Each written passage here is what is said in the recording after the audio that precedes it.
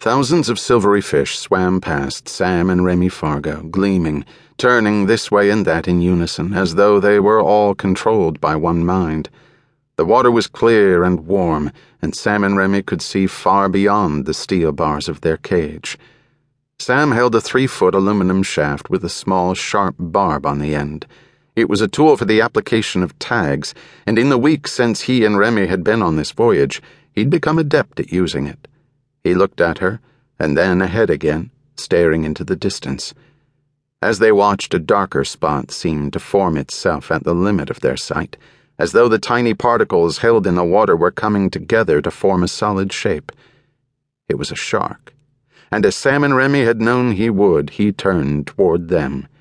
He came at an angle, drawn perhaps by the dense schools of fish that had gathered near the steel shark cage and flitted in and out between the bars. But there was no question the shark was aware of Sam and Remy. The Fargos were experienced divers, and they were both used to the idea that it was not possible to go into the ocean anywhere in the world without having a shark notice their presence. They had seen many sharks over the years, usually small blues that came close to investigate the wet-suited newcomers diving near the kelp beds not far from their home in San Diego, reject them as prey and swim off. This shark embodied the other possibility. The nightmare predator, always swimming forward to keep the water moving through its gills, equipped with sight, smell, hearing, a network of nerves running along its body that felt even small vibrations in the water, and the ability to sense minute electrical discharges from the muscle contractions of its victims. The shark's large tail gave a series of lazy undulations, and it moved toward them. As its outline became easier to see in the clear water, the shark seemed to grow.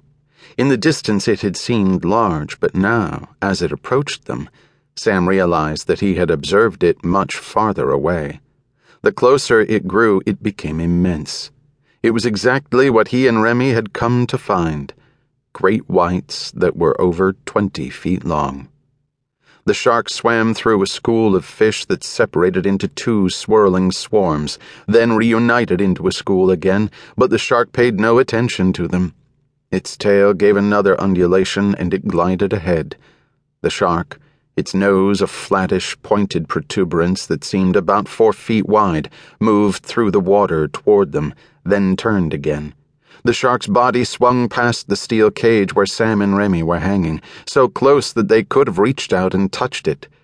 The body was thick, and the pointed dorsal fin above it looked as tall as a man. The shark didn't leave. It passed by them again. Sam and Remy remained motionless inside their cage. Even after many dives near the island, Sam found that during these long minutes, he became conscious of the steel bars that had been welded into the cage. Were they solid? They had seemed to be when the cage had been lifted into the water by the crane. The welds, he now could see, looked short and hasty, maybe unreliable.